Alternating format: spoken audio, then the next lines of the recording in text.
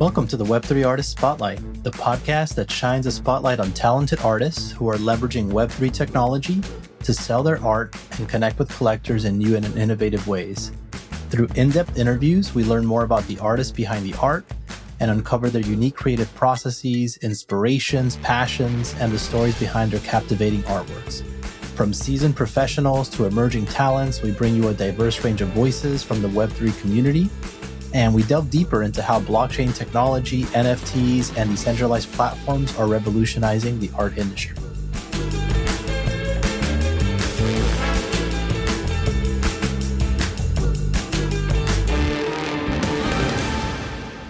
Carolyn Hammond is a talented artist who blends traditional, digital, and AI mediums to create works with depth and meaning. Carolyn is also a healer who positively impacts the community by offering in-person and online art workshops that help others find peace and relaxation through creating. She is also a community builder and spaces host. And with that, John Carlos and I welcome Carolyn to the space. Hello. Hello. All right. That's awesome. So I usually like to kick it off this way, Carolyn. Maybe take like 5 minutes and tell us a little bit more about yourself, your story, and how you came into the Web3 space. Okay, so where do I start? Long story. Artistically, in some respects, this is a recent part of my journey. Probably, like many of the listeners and the people that you've had on, I wanted to be an artist from a very young age. I was an artist and loved it in school, and actually wanted to go in to animation and cartooning. But like many of us, I think, didn't have parental support, particularly, didn't have the support of the school, because it was something I think that people didn't really think would earn you enough of a living to survive. And I think in part they were right. However, as a result of that, being discouraged as a child, I found myself going down a different path. And looking back, and again, I think many people share the same view. Looking back, I kind of am sad that I didn't get back into it sooner. However, I guess my journey is my journey, and my journey has shaped me in the way that it has and led me to be the person that I am. And therefore, maybe I wouldn't have made it anyway, and that I needed to do what I needed to do to get here. Does that make sense? Yeah, no, that makes a lot of sense. Yeah. Yeah. So, sorry, go on.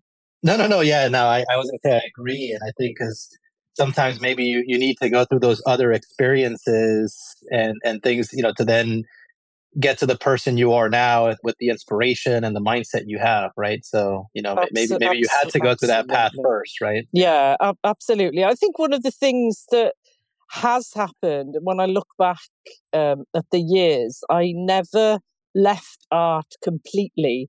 If anything, I was a frustrated artist. So I spent a lot of my life doing other things, including raising children and whatever, and having a busy life, and not able to dedicate the time to it that I wanted to. So I was a frustrated artist, but would be pulled back to it every so often. And so would get my paints out, my pencils, whatever it was. But nothing I did particularly enthused me. Most of it ended up in the bin in those days. But I never ever lost sight of the need, the hunger, whatever it is that you want to call it, whatever it is that drives us creatives to continue. I never ever lost sight of that and continued. And then something very strange happened during COVID. So COVID for me was for many of us, I think, an amazing opportunity. Now, I put into context that it was a horrible thing for us all as well. And, the fact that people lost people and all of that. but also there was an opportunity in the world and the space in the world. I sensed the space in the world and began to do art in a different way. Up until that point, as bizarre as this may seem, I'd really only done black and white, and I was scared of colour. The final conclusion. And hadn't introduced colour into my work. Yeah. So it was really strange that I started at that point to introduce colour. And now, it's just, I just find it's almost like magic. So that facilitated that for me. And then it was an exponential rise in what I was doing, my confidence, my creative practice, and all of that really came together at that point. So it was amazing. And also during COVID, and I know you've picked up on this, so, I appreciate the fact that you've done some research, and I'm really impressed with that. So thank you. I also did do some online workshops for people. And that partly arose out of a period of stress in my own life as a result of employment, intense stress. And again, I returned to art during that period and started to, for want of a better word, it was really doodling. It wasn't with any structure, but I found it incredibly therapeutic. And when you're doing art, I don't think you can allow stress in. It just doesn't exist. And so I thought, well, there's all these people in the world going through this horrendous time. Let's see what I can do to help. And that's what I did. I did it via Eventbrite. I did it free of charge. There was no charge. And people came along and it was amazing. It really was amazing. So I haven't done it for a while. Probably will do it at some point.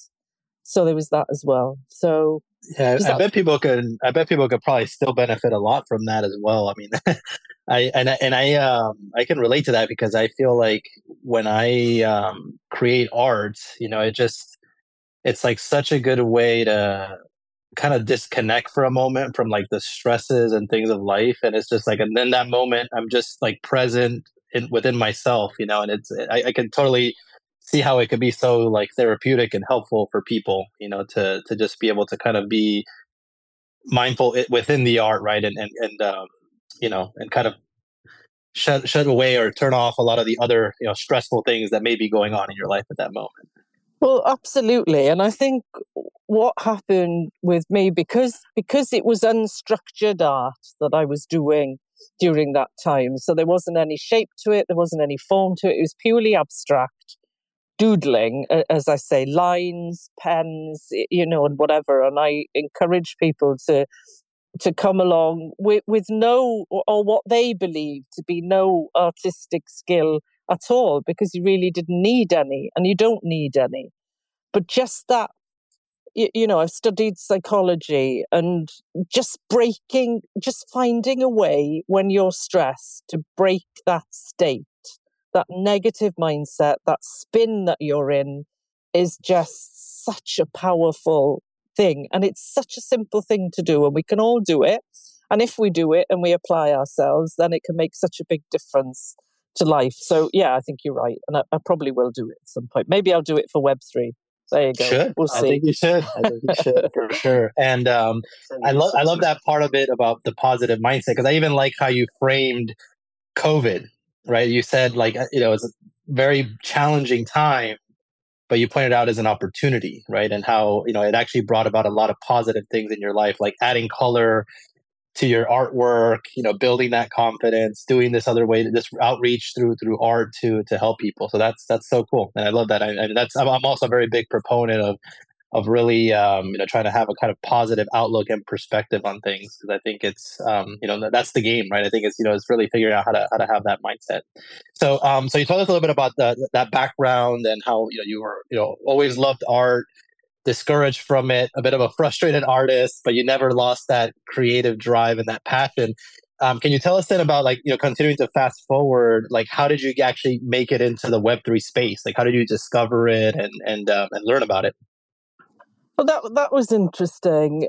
So my daughter, I had been aware, and I'd sort of looked at it, and I think everybody will understand. If you're not in Web3 and you look at it, it's incredibly intimidating and scary, and all of those words that you can think of to be daunted exists.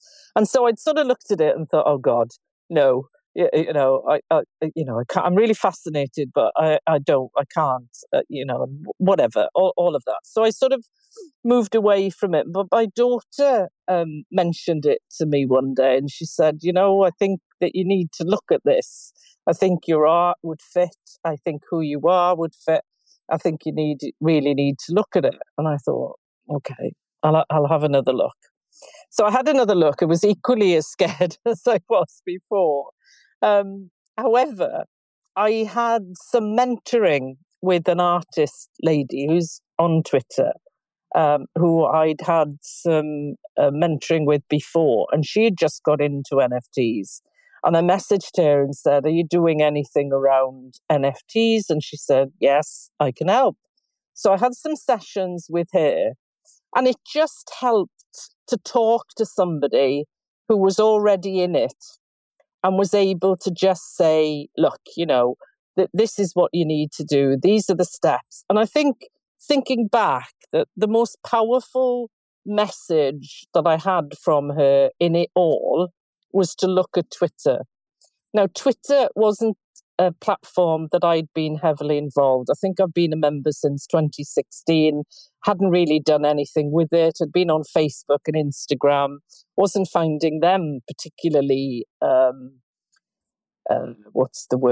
engaging. But she said, the Web3 space exists in Twitter, have a look, see what you think, and that. And I thought, okay. So this was in May of 2022. So from May 2022 until August last year, I sat on the fence, but I was watching what was going on. So I was, seeing all the characters, all the players, all of the people, the way you all talk, the way we all talk. Now I'm in there as well. And just watching what was happening, really. And at first, again, intimidation, thinking, oh God, I don't even understand what these people are talking about. Where am I going to fit here as an artist? And then you look at the projects and you think, well, I'm an artist. I'm not a project. How does that work? And then I thought, right, okay, I've got to start engaging and trying to understand the world. And that's really the story of how I've come to be here. And I've taken it very slowly. And I think, to be honest, if I was giving advice to anybody coming into Web3, that is actually the thing to do. Don't expect to be integrated or to integrate yourself from day one, because I don't think it works that way. And I think you're setting yourself up for a bad experience if you do that. So just take your time, be yourself, be authentic, and be honest. And I think that people respond to that.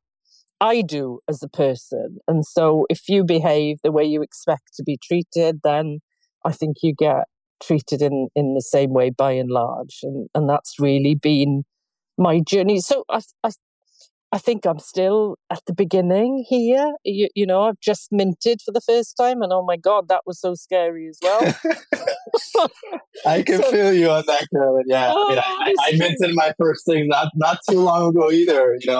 And it was like a little bit daunting. You're like, am I doing this right? And I think I remember you messaged me with a warning sign you got from OpenSea, and you're like, oh my God, what's going on? Yeah. Absolutely. Honestly, if they want to onboard people into Web3, they've got to get a grip of the terminology, the way that, it all hangs together.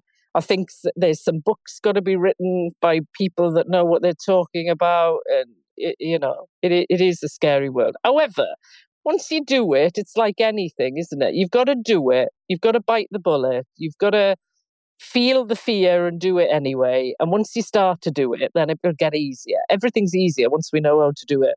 We've just got to get there, haven't we?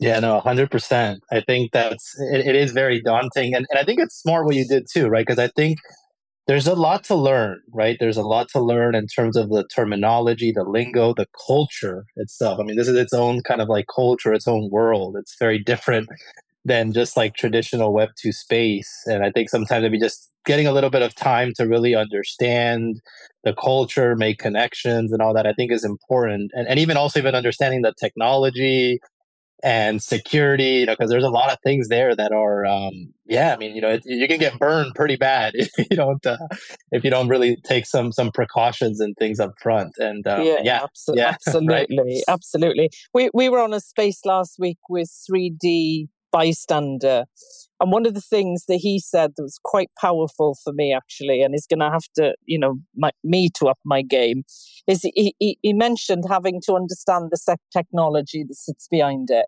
and you know what? I think I've shied away from that, and I think a lot of artists shy away from that, but I think we've got to. I think there is a need to understand what is going on under the hood, as they say, the engine.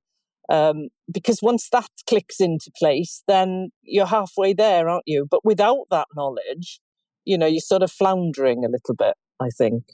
Do you agree? I agree. Yeah, I think there's at least. I mean, you probably don't have to become an expert, right? But I think you have to have enough understanding, to just know like what are the different components, kind of how does it work, and just enough, right? I think to make sure you're not completely running blind. Yeah, absolutely. I agree. Yeah. So that's really, in a nutshell, how I come to be here. And you know what? I just think, oh, honestly, I am such a fan now that anybody that I can speak to about Web3, crypto, NFTs, I bore them to death. And I try not to, because you can see in some cases there's a glazing over of the eyes and they don't want to hear it. But I just think it's amazing. It really is. The community, the openness, and I'm not daft. I think I'm not stupid. There are obviously things that go on underneath, and there are bad actors in the space, but there are bad actors everywhere. And I think as long as you inform yourself of that, then this space is like nothing else I've ever experienced. Yeah, So, I completely agree. And I mean, like you said, yeah, there are some bad actors, but I've felt, at least from my experience, being in this space and pretty deep in it for more than like a year and a half, that it's just an overwhelmingly positive, supportive community. And I feel you, like I want to kind of like tell everybody about it, but it's one of those things that I think it's hard for people to really comprehend and understand unless they're like in it, right? So I always find myself kind of like struggling to really convey all of that to people. Sometimes going to like an IRL event with people that are like in Web3 is so cool, because you can finally get to like talk about it with other people that are just as passionate about it, that you don't usually get to do with like other folks you may interact with like on a day-to-day basis. So you know what? I absolutely get that. And it was something that, so, Daniela, who I do the spaces with, and it was Mhm. something that she said to me quite early on, is get people out of Web3,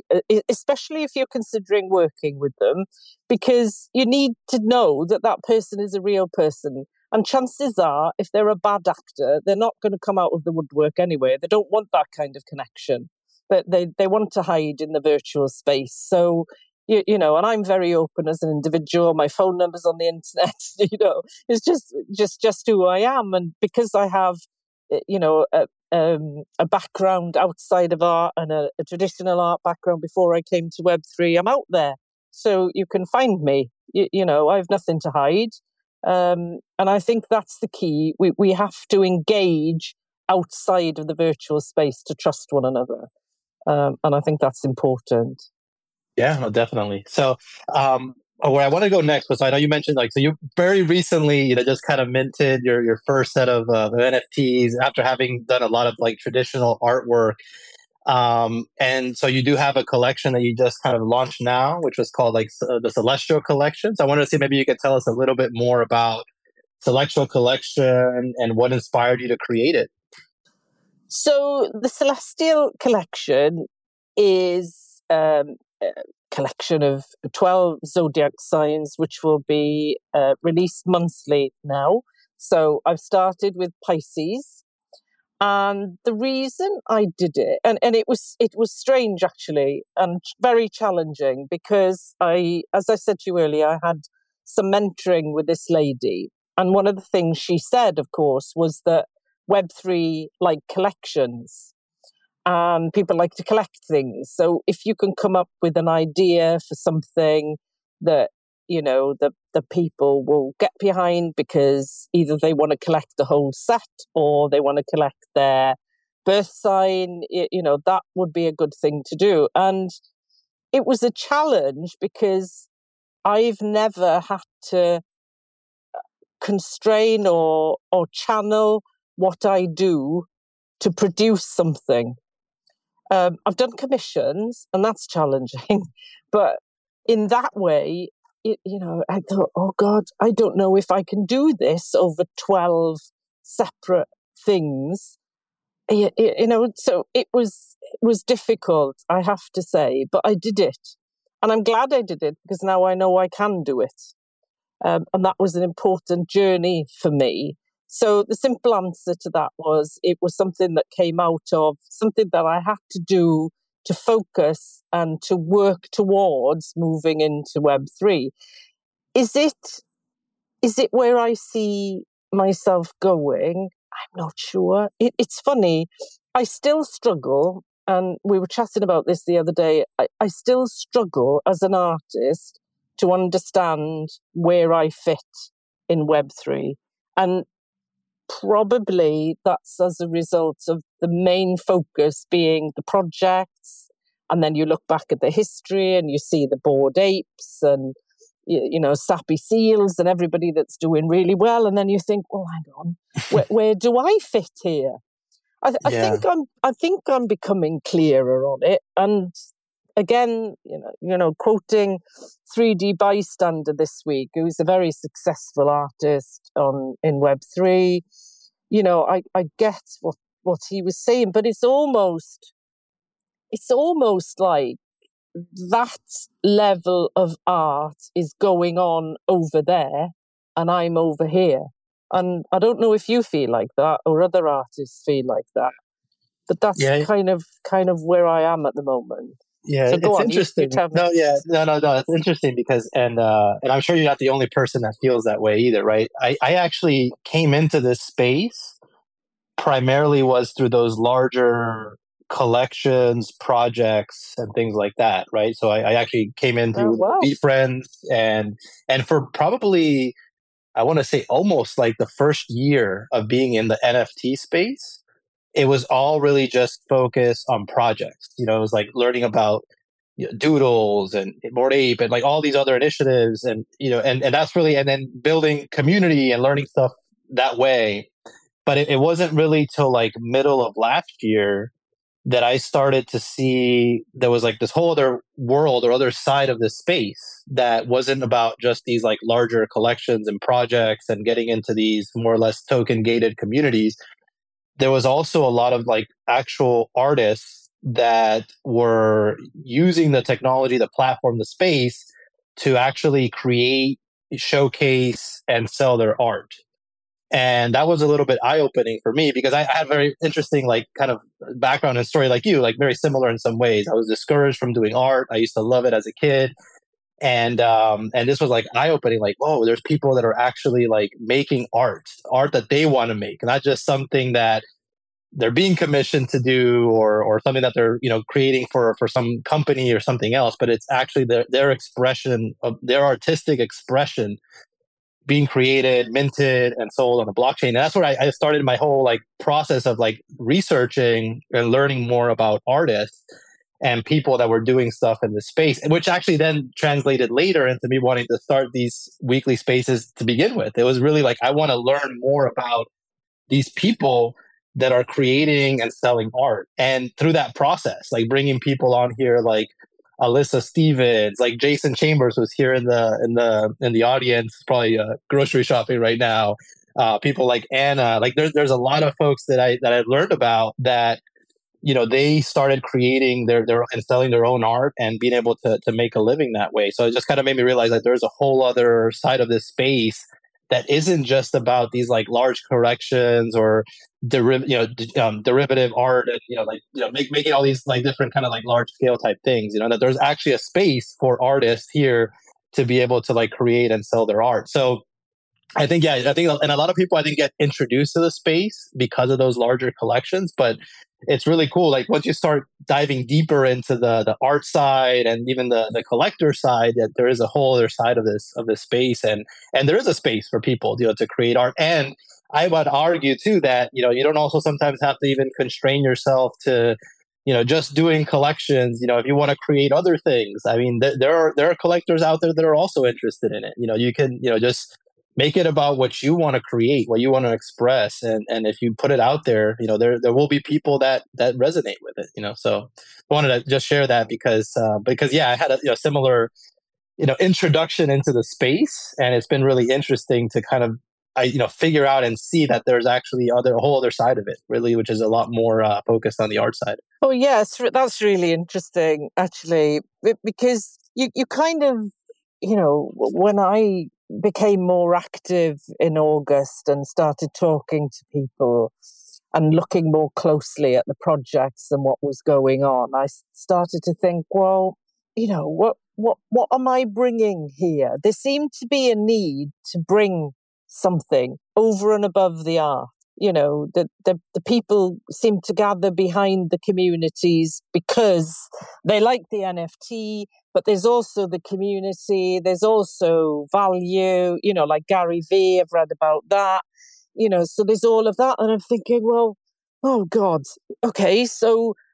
it's not just about my art, it has to be about something else that I'm doing in amongst all of that.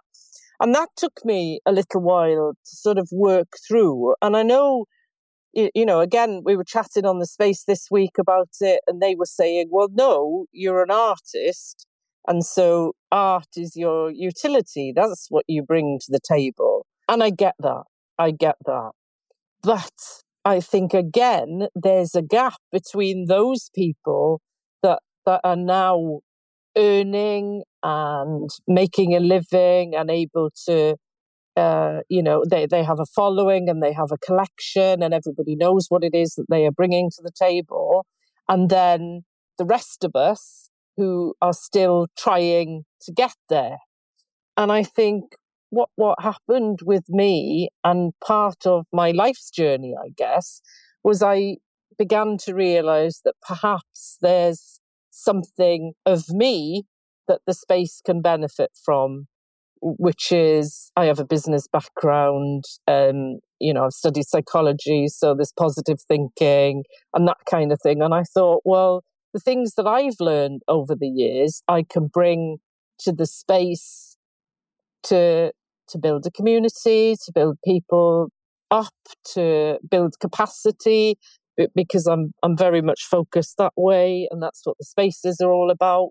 But then I still have a question as to, are people following me for that, or are they following me for art? So it gets kind of confused, doesn't it, along the way? And I still am, like a lot of us, trying to find clarity on all of that. Does that make sense? Yeah, no, that makes sense. And I mean, the other thing I would say as well is it probably doesn't have to be an or, it could be an and. You can do some of those things and, create art in the process. And maybe some will come to see you for the art and some will come to see you for the psychology or the spaces or something else.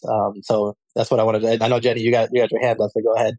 Yeah, basically, I was just going to echo that it does not have to be an or, and that the utility that you can bring to your community is not just your art, which art is always a utility.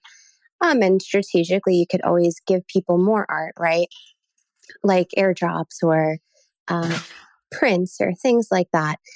But that you yourself, your presence as an artist is also a utility. Your ability to hold those spaces, your ability to communicate with those collectors, and how you are able to tie in your strengths as a healer into your artwork also will always resonate with your collector base. So I don't think it should ever be an or. Well, that's good to hear. And I think that I'm coming closer to realizing that. And I think that I'm also becoming aware that I have a need for that as well, because that's who I am. And so who I am is coming out through my posts, through the space, through this today, I hope. And I think that that's it, isn't it? And isn't that what we talk about a lot? Having that authentic voice, being heard, being understood, and people resonating with that, really. And that's how, it's a glib comment, I know, but it's how we find our tribe, isn't it, really? 100%. And I actually use that phrase quite a lot. I don't care if it sounds cliche, because I genuinely believe it and have experienced it, that we do gravitate towards each other in very unique and special ways. Like in this room alone, I have had at least 4 or 5 different occasions of things that have given me goosebumps, similarities, be it where I lived, be it circumstances that have happened in the past. It's just very interesting how when you put yourself out there, the frequency gets received and you really do bring people who get you and who want to support you and vice versa. Absolutely. I think you're right. And I think it's incredibly powerful, actually. And whilst I think that the virtual space has a lot of pitfalls in terms of, we've touched on bad actors, I think also it's an incredibly powerful thing, because we do pick up energy, we do pick up vibes, we do find our way towards people who are similar to us energetically. And I think that's just amazing, amazingly powerful. 100%. Jenny, you want to ask your question? Yeah. So for your celestial collection, you chose Pisces as the first symbol. And you did say that you were going to be doing other signs. Do you know which one will be coming next? I think Aries is next. They'll come as they come in terms of the months. So Aries is next. Pisces is first. I think Pisces purely, I'm drawn toward, I'm a Gemini, but I'm drawn towards that image for some reason. So that's why I went with that. I'm a Gemini as well. And I was drawn to it because of the duality. It's very similar. Yeah. I get that. That's interesting, isn't it? Yeah. Yeah. So Aries next, and then they will just roll out from there. Cool. And then thank you for answering that. And then the other question that I had was, in terms of ADA, I was doing some research on your creation, ADA, and just found your description to be very fascinating, and was hoping that you could share with everybody who ADA is, how you created them, if I'm saying it correctly from reading your description. Yes, you are.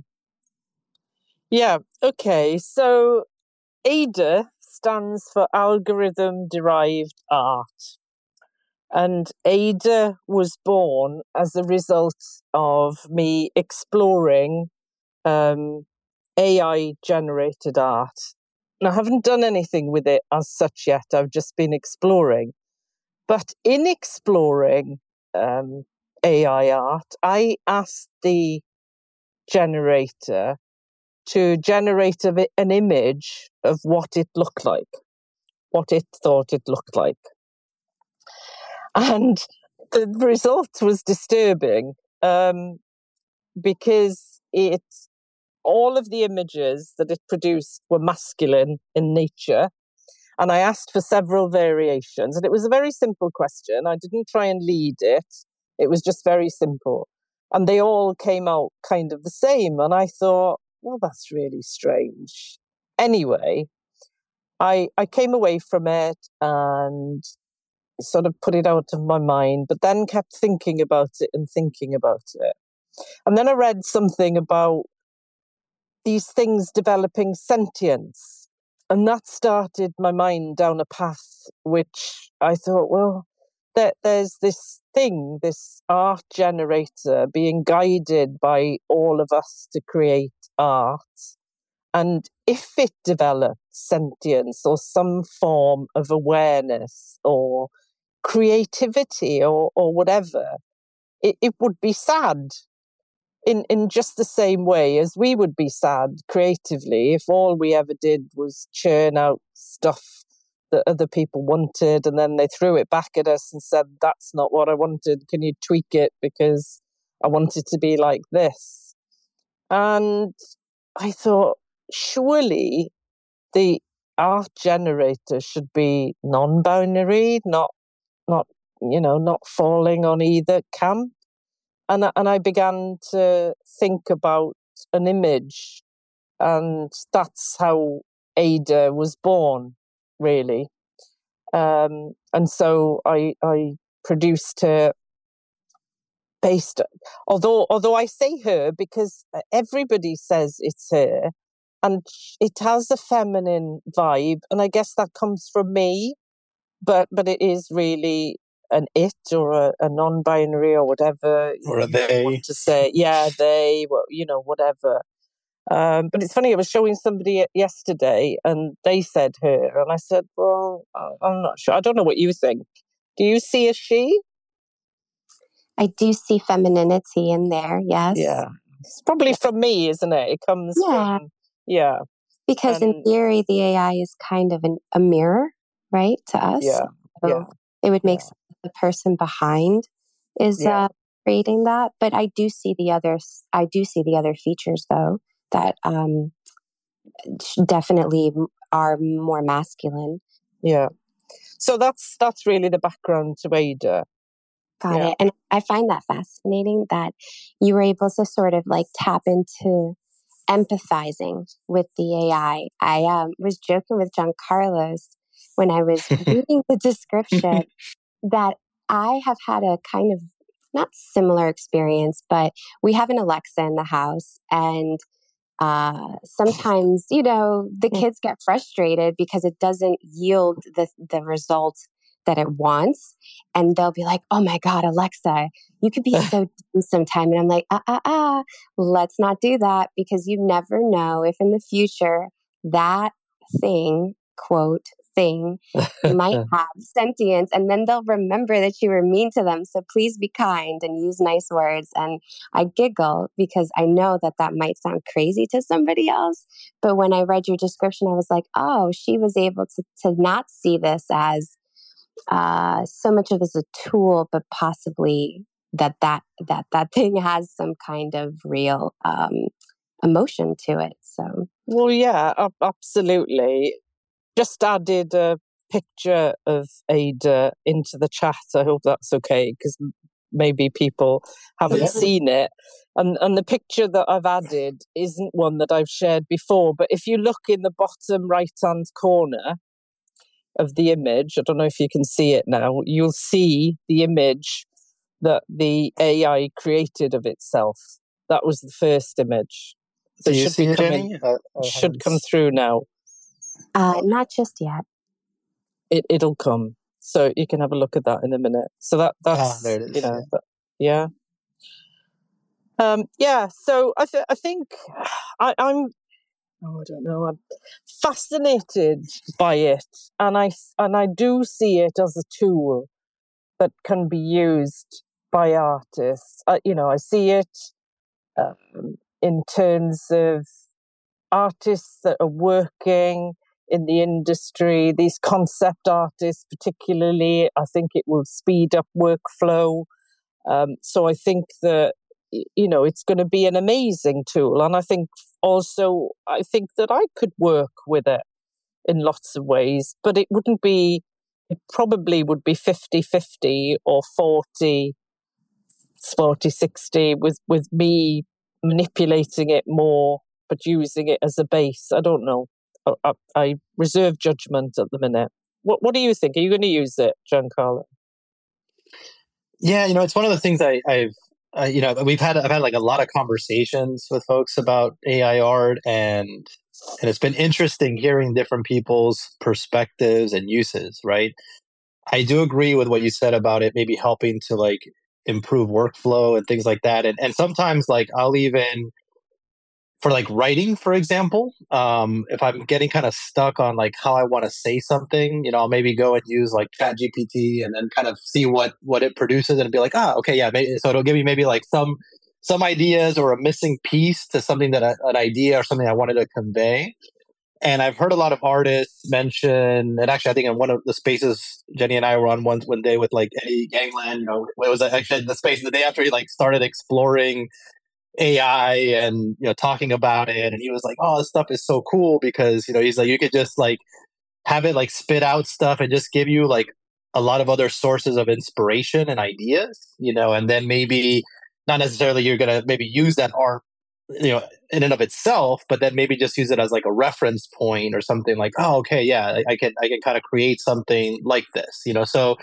I've played around a little bit with some of the tools, and again, just for like ideas or brainstorming. I don't know if I would actually use it purely itself for like artwork I would sell, but I am interested also in doing some story writing. So like there's some like kind of like kids type stories that I want to write, and I like to create art, but I don't think I can like produce like the amount of like images and illustrations I'd want to go with it, like at the speed I'd want to, right? To like not hold up the book or whatever.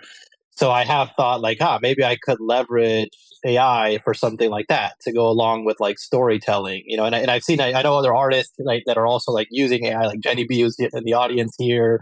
There's another person, the dude who also just released the collection he made of like one of one, AI art that goes along with like this whole like storytelling and this world that he's created. So I think there's a lot of really interesting and cool applications of AI art, and it's interesting. I think it's cool, to see it. Like I think it could be a big, very helpful tool for, again, just added inspiration for maybe collaborating. I've seen people like kind of collaborate with AI, so they'll do some parts of it themselves, or they'll generate something and then kind of like enhance it or add other features to it in their tool like Procreate or whatever it is. So I think we'll just see a lot of. I think if anything, it's just going to really untap a lot of additional creativity. I think we'll just see a lot of other art and maybe people being able to create more because of having those added tools at their disposal.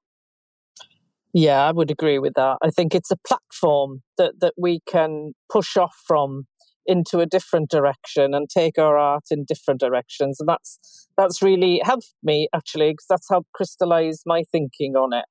And I think that's exactly it, really. I think we'd be, I don't know, I think everybody's got to find their own path, haven't they? But it's certainly something that I would encourage people to explore, that is for sure. Yeah, I think if anything, just just have fun with it too. I think it's kind of cool sometimes just to like you have some ideas in your mind or maybe some visions of something and you're like, let me just throw in some prompts and see what this produces, and then play around with like different themes and it's just fun at the end of the day to do that. So, but if it could also spark additional inspiration, that's awesome too. Absolutely. Yeah, absolutely. And it's funny. So when I was reading also a little bit of your description of ADA, it got me thinking a lot about that movie Her by Spike Jonze, that came out. I don't remember what year it came out in, but when Joaquin Phoenix was in it, he did a fantastic job playing there. But in that movie, it depicted this world, where like AI essentially have feelings, right? And they develop relationships and all this stuff, So when you kind of talked about like empathizing with it like took my head there and maybe would kind of think like maybe I want to rewatch that movie again. And I was kind of curious if like you actually see us, in society getting to a point where, AI is, essentially become like other beings, right? And with feelings and, developing relationships and things like that. Well, absolutely. And on the back of what Jenny said about the Alexa in the house, I can identify with that completely.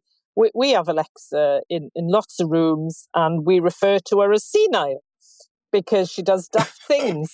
My husband's delivering training on the kitchen table and he's not talking to Alexa and he hasn't mentioned Alexa, and yet Alexa starts chatting to him. And, I'll be doing the dinner and I've got various timers going and they all stop and I tell her to stop. And she carries on with the timers, the noise that the timer has gone off. So we, as humans, don't we, need to attach what's emotions? Yeah, we need to understand. We need to make sense of things, don't we? And I guess if you take that to the next level, we've created these things. We are creating them in a way. They're part of us, aren't they? And so these idiosyncrasies, these odd things, we like it because it makes them more human. It makes them more understandable. Where that's going to go in terms of algorithms and sentience and whatever, I've no idea. But there are rumblings about it, aren't there? Yeah, definitely. All right. So, all right, switching gears a little bit. When I was kind of going through your website, Carolyn, because you've been also doing like traditional art for a while. I saw that on the site you showcase some really beautiful portraits, right, with these very bright colors, and they're kind of filled in with these like organic shapes and patterns. And I'm gonna pin it up. I just added it in the comments, but I'll throw it up here as well so people can see it. I was curious if maybe you can talk a little bit more about those pieces, those kind of portraits. And I was curious if maybe you might be considering creating some kind of like NFT collection, or just releasing art, kind of in that style, showcasing those kind of type of portraits that you've made. And I'm gonna pin it up so people can see it too. Yeah, so I'm really glad that you've raised this actually. And this has been an interesting thing for me. So artistically, I have realized and got to the point where what you're showing, and there's others on the site as well, is where my heart lies in terms of art. And again, it's been an interesting journey because I have struggled with faces all of my life. I could draw and paint in school and, O-level art, no problem. When it came to a face, it would look like a 4-year-old had done it. And so that I have struggled with and tried over the years to get it, better and right. And again, COVID, lockdown, time, space, a bit of a creativity boost, and it all sort of came together with faces for me. But what I didn't want to do, or what I was led not to do, was produce conventional portraits. So where my passion lies is that when we look at people, or we look at portraits of people, we see the image, but we don't see the person. And we often talk about, somebody's done an amazing portrait, and you can see the light in the eyes or the expression that represents the person. And we're always looking for that extra depth. And I got that.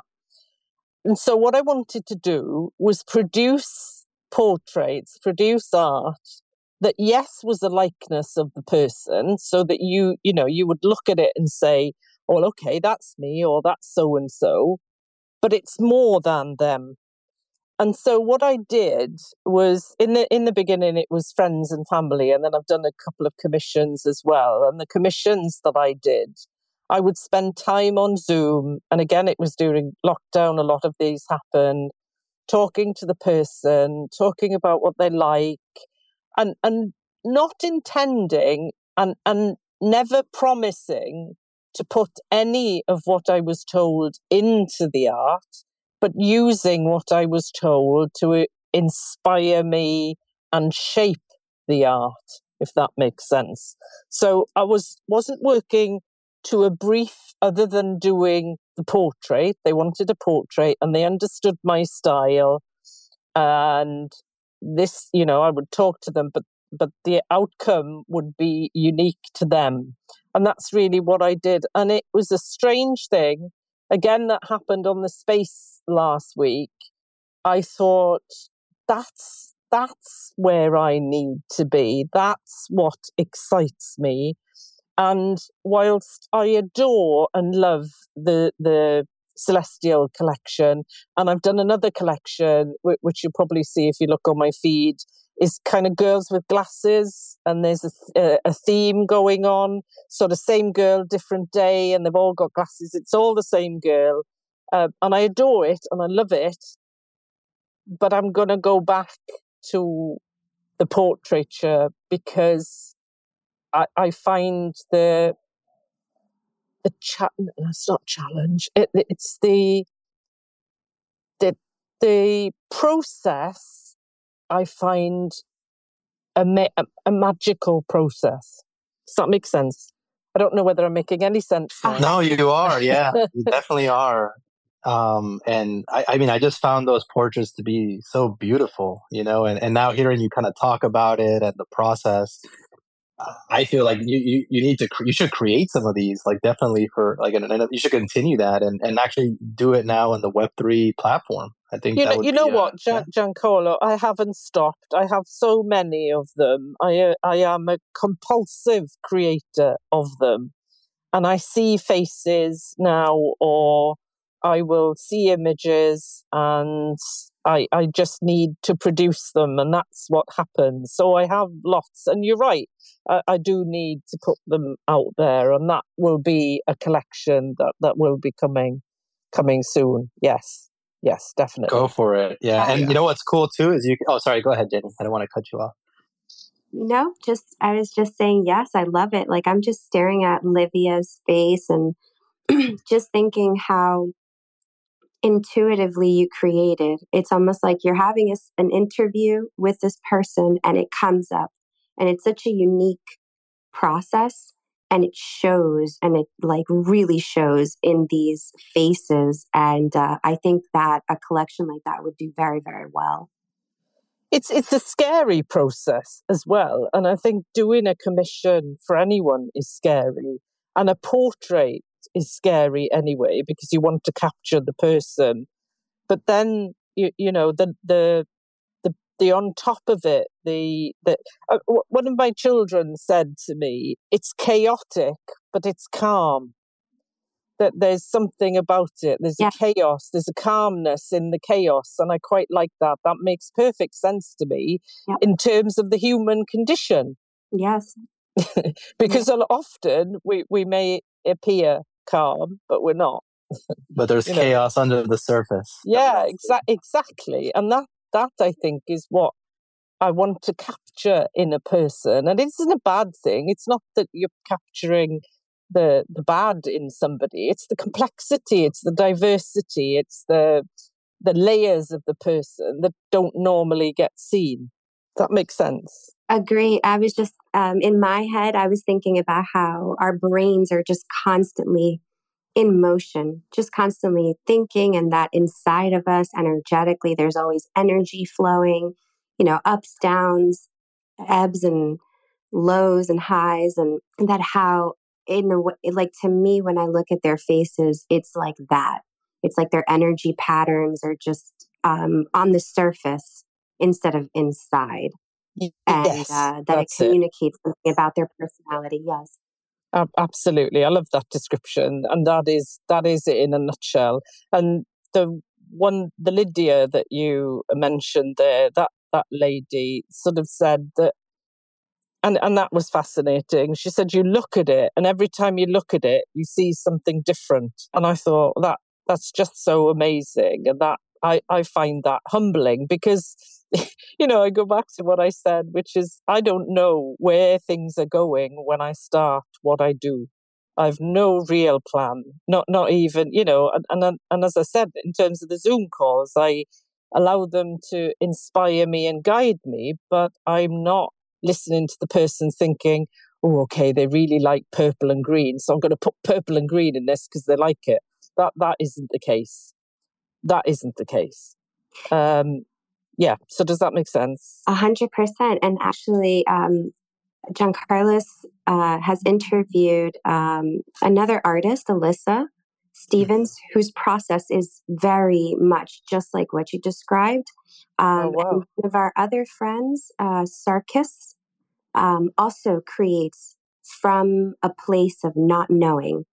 on purpose, does not box themselves in, just goes to the paper or to the canvas and just allows it to be.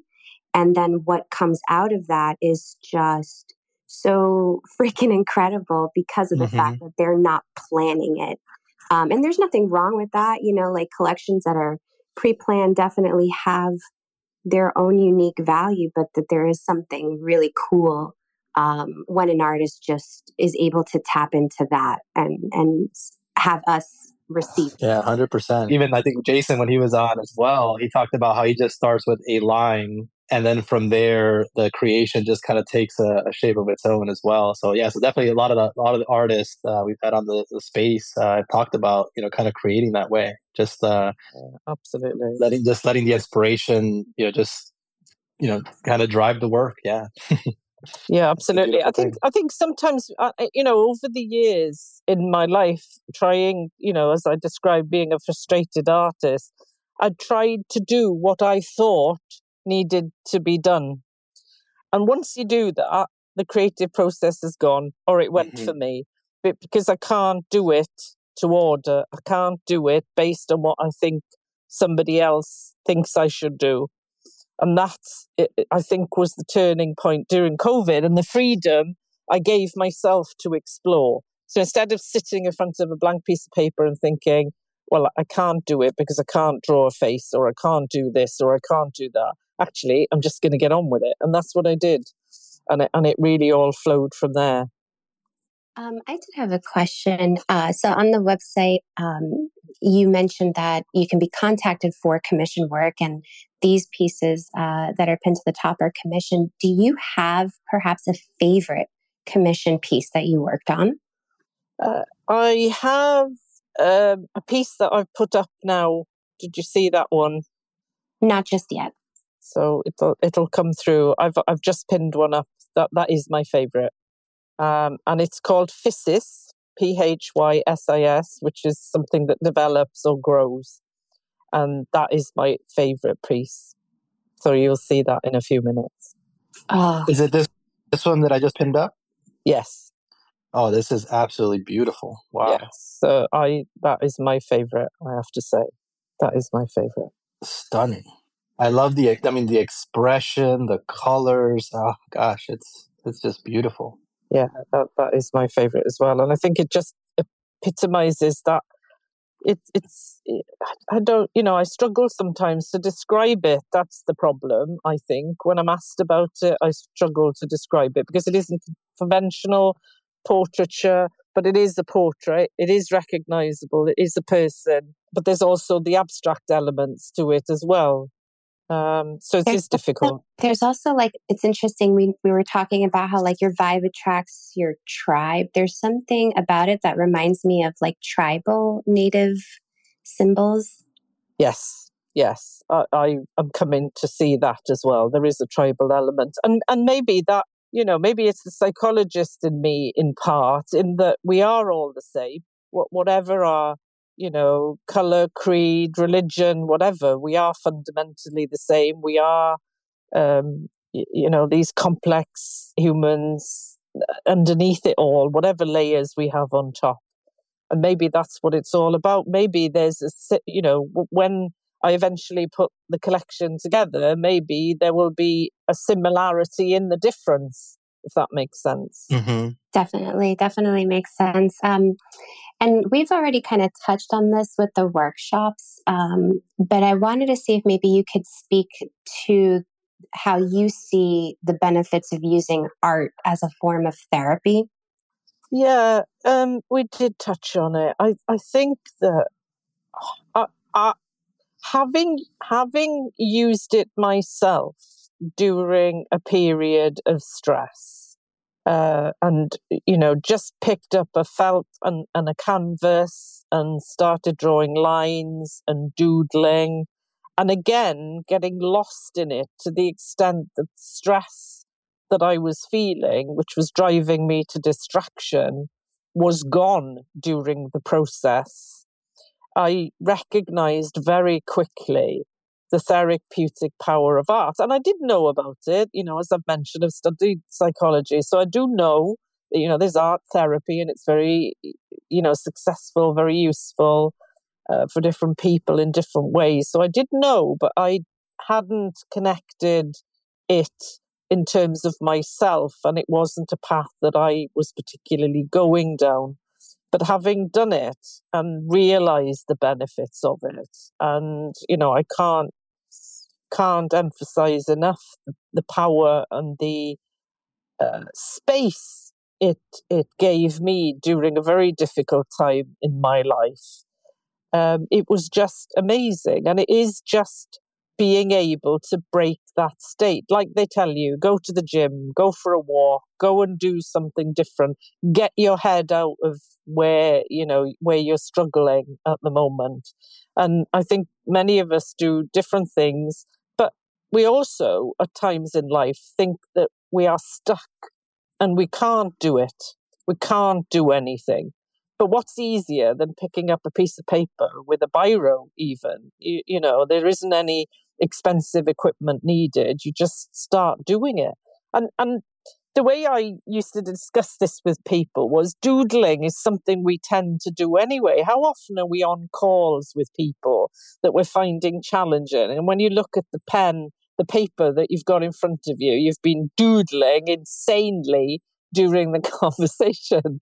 So, it's something that we naturally do as humans, and we've been using art since we got here in various ways. So why wouldn't we use it therapeutically? And when I started working with people, I genuinely did not want them to think that they had to come. It was an art class, and they had to come prepared, and they had to be, reasonably talented. There was none of that. It was just a group of people getting together with a camera, which was largely focused on the piece of paper in front of them. And you know what?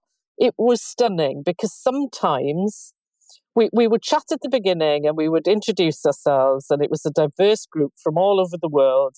And then we'd just draw. And sometimes somebody would say something to somebody, I really like that. What are you doing there? Where have you got that from? And they'd answer and say, I don't know. It's just coming out of my head. I've no idea. It was amazing. And I think there's some feedback on Google that people have given. And you read the feedback on how they felt during and after the process. And it's just amazing. It blows you away. It really does. I happened to read it and I was very moved by it. Yes, me too. Absolutely. Carolyn, I totally think you should continue to do that. Maybe even have like although Twitter Space doesn't really allow for like the video piece, but I don't know, through another platform, or maybe you still do it as a Twitter Space. Everybody draws, and then maybe they can share a picture of it or something. That's a good idea. That's something like that, right? Yeah, maybe. I actually recently have seen friends in the community, like Sweet Baby Jeebus and the Stoics, use a platform called Restream that actually allows you to stream video right into any social media platform, including Twitter. Like I saw them doing it and I was like, how is this possible on Twitter? Like I was shocked. Wow, that's amazing. Yeah, so I'm going to send you that link so you can take. Thank you. Mm-hmm. Oh, we should look into that, Jenny, too. Because that could be a game changer for Twitter Spaces. People would see our faces. It would give a different depth layer, I think. Wow, yeah. No, that would be cool. Yeah, we'll think about doing that. Yeah, I'd be up for that for sure. Sounds so cool. Okay, that's cool. So one other thing I did want to ask you as well, Carolyn, because I know you're also you also host Twitter Spaces each week. I listened to part of the recording of the one you had this past Wednesday with Shay, and I forgot the artist's name now. It's what was 3D Bystander. 3D Bystander, right? And there was a lot of great information on that one. And so I wanted to say, maybe you want to like tell the folks in this audience, like when you typically have your spaces, and usually what you kind of want people to get out of them. Like what's usually like the focus and theme of your spaces. Okay.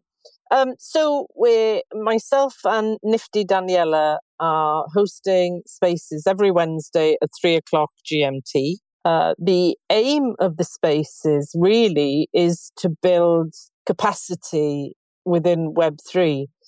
And that's something that's developed over the time. I think Daniela and myself both knew we wanted to do spaces, but didn't kind of know where to go, how to get a handle on it or anything. But again, had connected and then connected outside of the virtual world, got chatting about it and thought, well, okay, we'll just go for it. And they've been incredibly well received. We are so, honoured and privileged that people are coming. We're getting more and more people every week. We're getting some 3D bystander and Shay. I was just so overwhelmed that they agreed to come, and it was amazing, an amazing space. And I think it's just acknowledging. I think that I feel so early in the journey that there is so much that I have to learn. I think that generally, I think there are, and I think it's safe in saying, and I'm sure somebody will think they are an expert. However, I'm not sure there are any experts here. We're just on different paths and at different places at different times. And so there is an awful lot to be learned and an awful lot to share. And I think that was the driving force behind the spaces for both of us. And so we come each week with a theme. Last week, it was artists and collectors, their journey, experiences for people to listen to and pick up gold nuggets, as Daniela calls them. And next week, we've got a Web2 marketing expert coming. But he's also in Web3 as well. And I see the two are similar, not the same by any means, but there's certainly stuff that can be learned. And that was really the driving force. It is about imparting knowledge. It is about building capacity. It is about wanting to share, wanting to add value, wanting to put something back. I've been helped by so many people along the way, and I'm so grateful for that I want to do the same in return. Does that make sense? Yeah, no, it makes a lot of sense, and I love that, right? I think it's so important because I think a big part of this space, right, is us really just kind of helping and supporting each other and learning together, right? I think you made a really good point that this is still a very new space. And as much as maybe someone might want to claim they're an expert, maybe they might be an expert in a small area of it. I think we're all still very much learning as the space evolves, because there's so many things that are changing constantly, right? Like even, how, just an example, right? Like how the algorithms in Twitter are working and the technology and different blockchain platforms and even those platforms themselves are evolving and being changed, right? So there's just this constant state of evolution, which almost requires you to have to be always learning, right? And what better way to do it than to do it in community, right? With other people that maybe might have a little more information or a little bit further along in their journey, and then they can kind of share their experiences, what they've learned. And I think what you said is true. A lot of us, I think pretty much probably everyone here in some way, shape, or form has been helped out by somebody else, on what this space means, how to set things up, so even like I'll give an example of that. Like I had never set up a contract or anything before, and then somebody named Cameron was here, Cameron Smith, set up a little space to talk about how do you set up a contract in Manifold. And I was like, cool, let me join and learn. And so he and it was nice to be able to just have someone talk through it, and you be able to ask them questions, and then you kind of experiment and you learn. And then I was able to then set up my own and test it out. And then more recently, I came up with this idea with some other in our VFriends community. We found out that somebody really needed a lot of help, and I was like, cool, I can use these skills now to set up a contract for us to do a limited edition to raise funds for this person who's going to need to go through some massive medical bills. And was able to use that skill because I learned something from somebody else, from Cameron, and then I practiced it, and then I put it into implementation, and that's just beautiful. It's awesome that we can help each other learn and grow and develop and build each other up in this space. I think that's what it's all about. Absolutely. I think that's amazing. And I wish I'd been on that space about Manifold. Honest to God, it's just a nightmare. It is a nightmare. Even when you watch the videos, I think you're more confused after watching them than you are before. I think with that platform, it is definitely learning by doing. And yeah, the videos I didn't find very helpful. What I found helpful was just like Giancarlo said, having somebody who had previous experience in my ear, sort of guiding me as I actually tinkered with it. Yeah. There are so many, even to the point that the insaneness of this for me is I tried to do a smart contract one evening, and so Google was in dark mode, and so I couldn't see any of the fields, any of the writing. It was just the box, but I didn't know what went in the box. And I couldn't find any information anywhere on what went in the box. And I thought, well, this is just crazy because and then the following morning I will log back in. And of course it was in daylight mode and it was all white. So I could see the text in black. Now I knew, but I'd wasted about 3 hours trying to work out what needed to go in the boxes. There's crackers, but there. There you go. Such is life. I feel you. And you know what's interesting is like, even for some things, like there's just not enough like guides or instructional videos or things like that, because like even when I was trying to set up some things in Manifold, I'm like, I don't, I'm like, okay, I know how to do this part of it, but then I don't know how to change some of these parameters or settings, and I'm like trying to Google it, couldn't find anything. I looked up some videos, they didn't cover that. It's not in their training guide or whatever page in Medium. I'm like, well, I guess I'm just gonna have to like trial and error, set one up and nope, it didn't work. Okay, I'll set something else up, or I'll change the contract again, but absolutely. Absolutely. And even if you come across a book on Amazon, and I have bought a few Kindle books along the way, and you think, oh great, an expert, here we go, this will do it. And you read the book and you think, well, I've got more questions now than before I read the book. So, we are early, Giancarlo, like you say, and Jenny, it is trial and error. And I guess there will come a point where we will be comfortable with it and we will feel like experts in inverted commas. Sooner the better, as far as I'm concerned.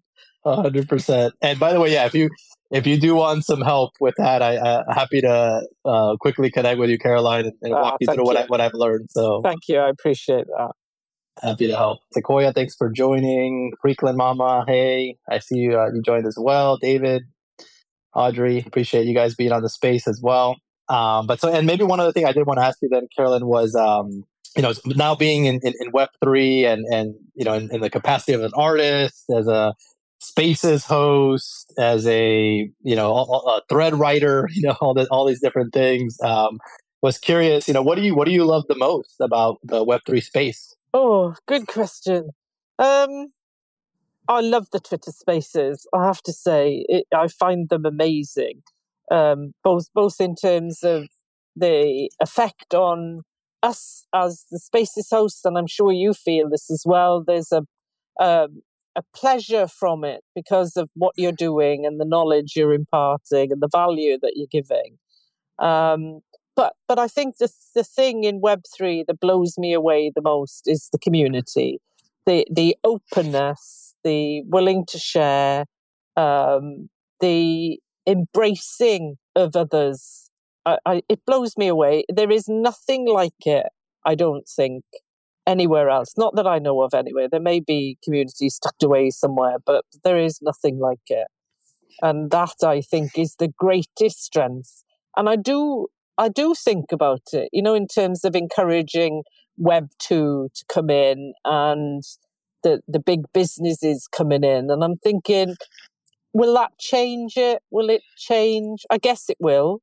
I don't know in what sense. I don't know whether it will be a negative change or a positive. I guess there will be positives from the point of view of maybe tidying things up and making it easier, but I don't know what effect it will have on communities because, and again, we were discussing it the other day, Web 2, I don't think, and Web 2 marketing doesn't get the community aspect of Web 3. Mm-hmm. And so it is going to have to adapt, isn't it, to come in really? Or will it? Or will Web 3 adapt to it?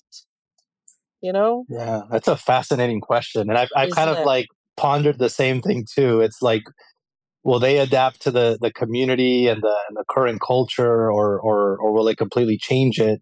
When you get a bunch of new people entering the space, and so yeah, it's really kind of a fascinating thing to think about, and yeah, I'm not really sure which way it's going to go. Yeah. I think they kind of get it. I think if you think about some of the ones that are coming in now, and the way they're marketing NFTs and using NFTs differently, surely there must be, a light bulb moment for them that they are missing an opportunity if they do not build communities. I think, but I don't know. I don't have insight into that, so I don't know. So it'll be interesting to see how all that rolls out.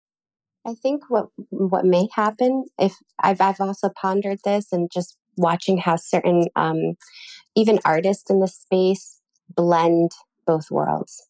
So like they still have their Web2 website, they still have their prints, their physicals, their quote Web2 versions, right? And then they have the Web3. And I think in general, what's going to happen is that it's not going to be an or, it's going to be an and. And I think that's also going to happen on the tech side. Like I think the experience, for example, with VR and AR is going to blend so seamlessly that there really is going to be kind of like a blurring of all kinds of lines that currently we're experiencing are as this or that. Yeah, I agree with that. Go on. No, I was going to say, I do know we have a hand up. So, Temi, thank you for joining the stage. You had a point or a question? Peace and blessings, everybody. Yes, I won this. You know what I'm saying? It's Ayotemi, also known as Indigo 432. And, yeah, a little 2 cents I had on that.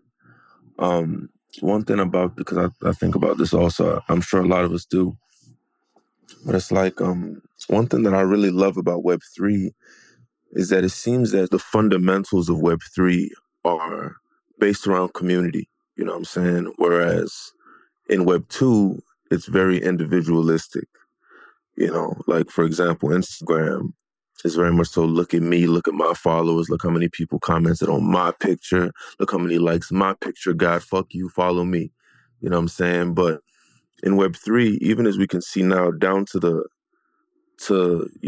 like a Twitter space, which is like a very base level instance of Web3. If Giancarlo, God bless you, my guy, if Giancarlo was just like, yo, me, you know what I'm saying, this space would suck. It would only be him, But like, because of fundamentally it's around community, in order for anything to be strong here, it has to be based around community. So that is one fundamental thing that I don't think they'll be able to change. If anything, it'll be about trying to control certain artists and their communities. And even then, there's something about the genuineness that I don't think that they can do away with. And that's why this is fundamentally a renaissance. And you know what I'm saying, in the internet and in the way that we relate using technology. But yeah, I love this conversation. I'm gonna drop down because I definitely had a question for Carolyn Hammond. This art is breathtaking. So yeah, let's keep the flow going, but I'm gonna drop down, come back up. Sure. No, thanks, Temi. And man, I completely agree with what you said. It's really more about the spirit of it, the ethos, the revolution that is Web3 is really flipping the narrative away from the individualistic me focus to really like community, empowering, making it about you, So I love that, man. Such a great point. Yes, sir. All right. And Carolyn, just so you know, because I know you couldn't hear him, he was making a point, but he's going to drop down and then come back up to be able to ask you a question. Okie dokie. Can you say something, Ayotemi? Let's check in with Carolyn, see if she can check 1 2 1 2. Carolyn, could you hear that? No, I'm not sure what's going on here. That's all right, let's do this. Ayotemi, maybe ask the question and then I'll repeat it for Carolyn. Okay. Let's do that. All right, for sure. Just judging by this image up top, it reminds me of like the indigos, It also reminds me of like sacred geometry. Like whenever I take psychedelics or I trip on shrooms, something like that, I'll see these patterns on everything, on people's faces. on my own hands on the sidewalk in the sky. It's like the flower of life. So I wanted to know if the art was influenced by this or the indigos, or I would like to hear about the spiritual aspects of these pieces and what's being depicted. So there are no psychedelics involved, I have to say, sadly. It's really difficult. I wish that I could clearly define where they live and where they come from. And it isn't the first time that that's been said about the inspiration and seeing these patterns and sacred geometry. It is not the first time. If I don't, it's coming from a space within me. That's all I can say. I don't know where. I don't know why. I don't know how. But that's where it lives, and there isn't. If I am inspired by things, it's just difficult to explain. I see things and I absorb things, and I don't necessarily then go away and try and recreate or work on that theme. But I guess in some way I'm influenced. And I guess we all are, aren't we? And there's been a lot of discussion about AI in that, hasn't there? With a lot of people seeing it as stealing art, and then other people saying, well, we all steal art because we're all inspired by different people's work. And so I think, I really, really wish I could say that I'm inspired by so-and-so, and that's where my work comes from, and that's what but I can't. I really can't, because it doesn't work that way, and I can't really explain how it does work and how I get where I am. And genuinely, I look sometimes at what I do and I spend hours and days at it with no real path. And I think, where am I going with this? I've got no idea. And then all of a sudden, I look at it and I think, okay, it's finished. But I didn't do that. As bizarre as that sounds, I don't know where it came from. I find it stunning that I produced that. How does that work? But I'm very grateful that I've got here. And I think if I've successfully this evening communicated my journey, you will have some understanding that isn't like modesty or me trying to be something that I'm not. It's a genuine shock situation that I am now in a position in my life where I'm producing such things and I don't know where they come from. This just well of creativity that exists somewhere. Have I become more open and spiritual as a person? Probably yes. Have I always been? Probably yes. I'm fascinated by the human condition. I'm fascinated with our energetic nature. I'm fascinated by the connections outside of us that happen, synchronicity, and all of that. So I've studied psychology. I get all of that, but there is also other elements to me outside of that have become more.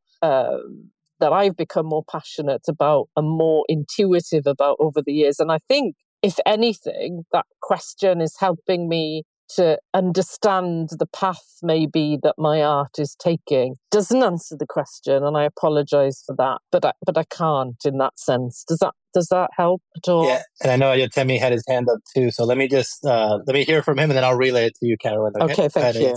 Man, John, first of all, I appreciate you. You know what I'm saying? Definitely a pro. Thank you. But I guess I definitely feel that, and I appreciate that answer. I guess a follow-up question, just to kind of make it a little less convoluted, is like, she may or may not have an answer for this, but like, what do these beings or these characters, what would she say that they want? If she could just, okay.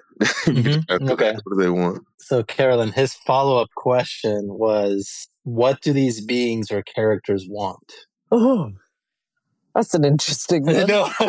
That's an interesting one. Might I say something while you think about it? You can, yes. I was just absorbing everything that's being said. And I think perhaps it's that your characters want to be seen. Oh, God. Do you know, Jen, I've just written on a piece of paper that I have on my lap to be seen, Yes. stroke heard. Yeah. So that's fascinating. That's fascinating. Wow. So yes, absolutely. That's it, isn't it? I think, I'm learning so much here tonight. So thank you for this. And I think that's it.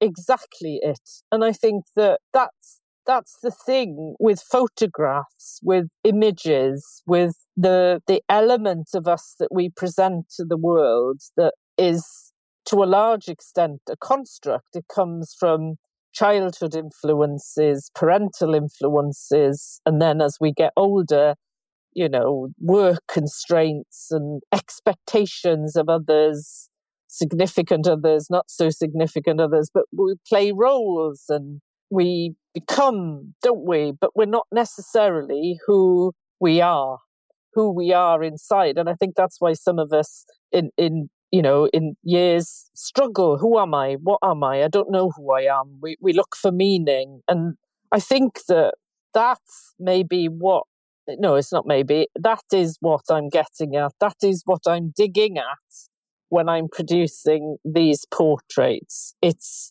to allow the person inside, the being, if you want to call it a being, to be seen and to be heard in all of their glory, in their psychedelic beautifulness, if you like. So that's amazing. I've never thought about that before, but that's just facilitated that train of thought in me. So I'm not sure who asked that question, but thank you very much.